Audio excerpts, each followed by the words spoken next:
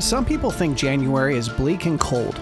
Others enter January with strong feelings of depression after the holiday letdown. But God deserves our worship every day in January, just like He deserved it on Christmas Day. January is such an amazing month, not just because it finalizes the second most important Christian holiday of the year, but also because, for many of us, it's a time to refocus our minds on how we can worship God better in the new year. Because doesn't God deserve to be celebrated better this year? The one true God of the universe has existed since eternity past in ultimate perfection. He spoke the cosmos into existence for His sole honor and glory. He moved heaven and earth to redeem mankind, even though we have nothing to offer Him. And He's given us everything we need for life and godliness in His Word. He deserves our worship. He deserves our adoration. He deserves our praise. I'm your host, A.M. Brewster, and this is the celebration of God. Welcome to the show. I know this discussion is posting right before Christmas, and you may very likely have no interest in discussing January and the new year until December is far, far over. But I'm going to encourage you not to wait that long.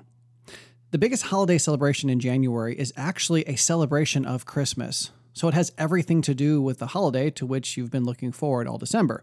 But before we jump into all of that, I want to let you know that one of the best Christmas presents you can give to the celebration of God is a 5-star rating and review on Apple Podcasts, Facebook, or wherever you can leave a review.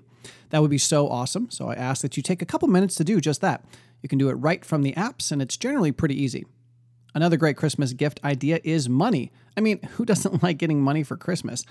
I know that some people think that money's impersonal and stuff, but honestly, the celebration of God just doesn't need any more socks, sweaters, or ties. That's just how it is. Anyway, I also want to remind you about downloading the Wisdom app. It's free to join and participate, and all you have to do is follow me at A.M. Brewster. That way you'll be notified anytime I'm going live, and you can not only listen to the live talk, but you can also participate in it. I can answer your questions and talk with you about your personal celebration of God. It's a really great personal experience, and the conversations are enriching. In fact, by following me on Wisdom, you'll have access to all of my previous talks. They won't be live, but you can still glean some wisdom from them. And lastly, don't forget that we have free episode notes, transcripts, and holiday resources available for you at celebrationofgod.com. And all the necessary links will be in the description of today's episode. Now, why is it important for you to start thinking about your January worship of God in December? Well, if you've been with us since the beginning, or you checked out our Christmas resources at celebrationofgod.com, then you know all about the 12 days of Christmas. Now, I'm not going to take the time right now to explain what they are because we have other episodes for that, and I'll link those resources in the description. But I do want to talk about how the 12 days of Christmas really impact the month of January. And then I want to talk about the other ways we can celebrate God in January after the holidays are over. Number one, let's talk about Christmas. As you should already know, the first day of Christmas begins on December the 25th. In fact, if you want to be technical, it begins on the evening of the 25th. That means that during the day on January 1st, you're only in the 7th day of Christmas, and when the evening starts, you're only in the 8th day of Christmas. There are still 4 more days of Christmas left. I would say that Christmas is the second best Christian holiday. The top 2 are, in order of when they're celebrated, Christmas and Easter. Christmas is awesome in that it inaugurates the beginning of God's redemptive work on earth, but Easter encompasses the death, burial, resurrection, and ascension of Christ, without which we wouldn't have anything to celebrate. Christmas is the beginning, Easter is the middle, and the consummation is the future end of God's redemption of man. So Christmas is really important, and I, as well as millions of historical saints, have believed that it deserves more than just one day of celebration. That's why traditionally believers have observed Christmas on 12 full days. So the 12th day of Christmas happens on January 6th. That means that almost the first full week of January is a continuation of the Christmas focus. That's the first important reason to start thinking about worshiping God in January right now. Now, the other is New Year's Eve. So, number 2, let's talk about New Year's. If you live in a country that celebrates the New Year on January 1st, then you probably want to make sure you're ready for it. We don't want to be caught off guard because, like I mentioned last time, it's too easy for our conscious brains to turn off and slip into mere amusement mode. That always results in us worshiping the flesh instead of the Lord. So it's wise to keep our intentionally conscious minds engaged as we approach a holiday that would otherwise tempt us to consume the pleasures on ourselves. Now, what about the rest of January? What happens when the holiday season is over and we find ourselves in the middle of what is often considered a bleak month? Well, number 3, let's talk about the rest of the month.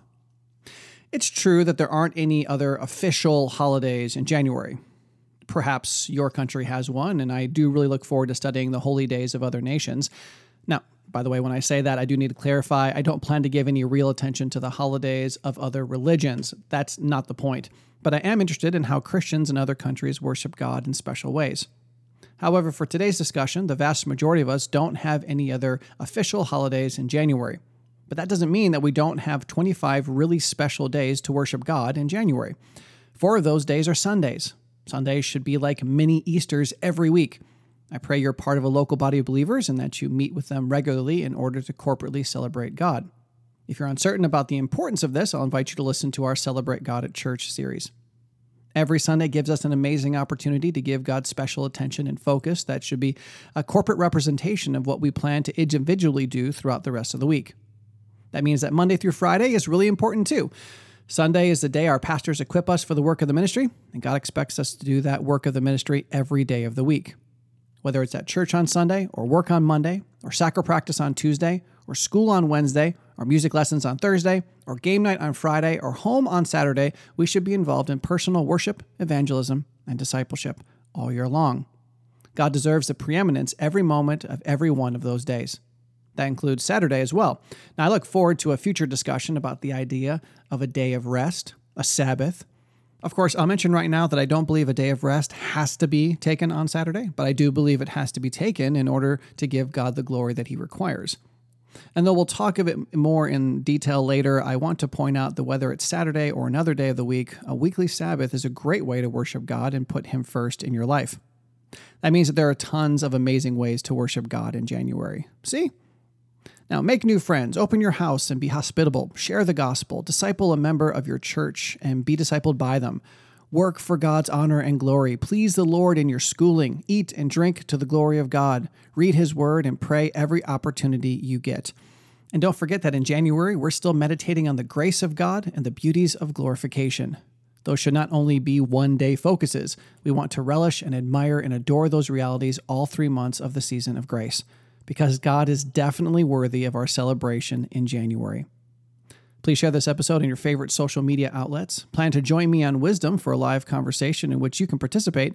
And join us next time as we start a very exciting study called the Discipleship Spiral. I'll see you then. If you want to know God better, celebrate him more, and help the ones you love to do the same, subscribe to this podcast and visit celebrationofgod.com to learn more about this dynamic discipleship resource. And remember, the Celebration of God is a listener-supported ministry.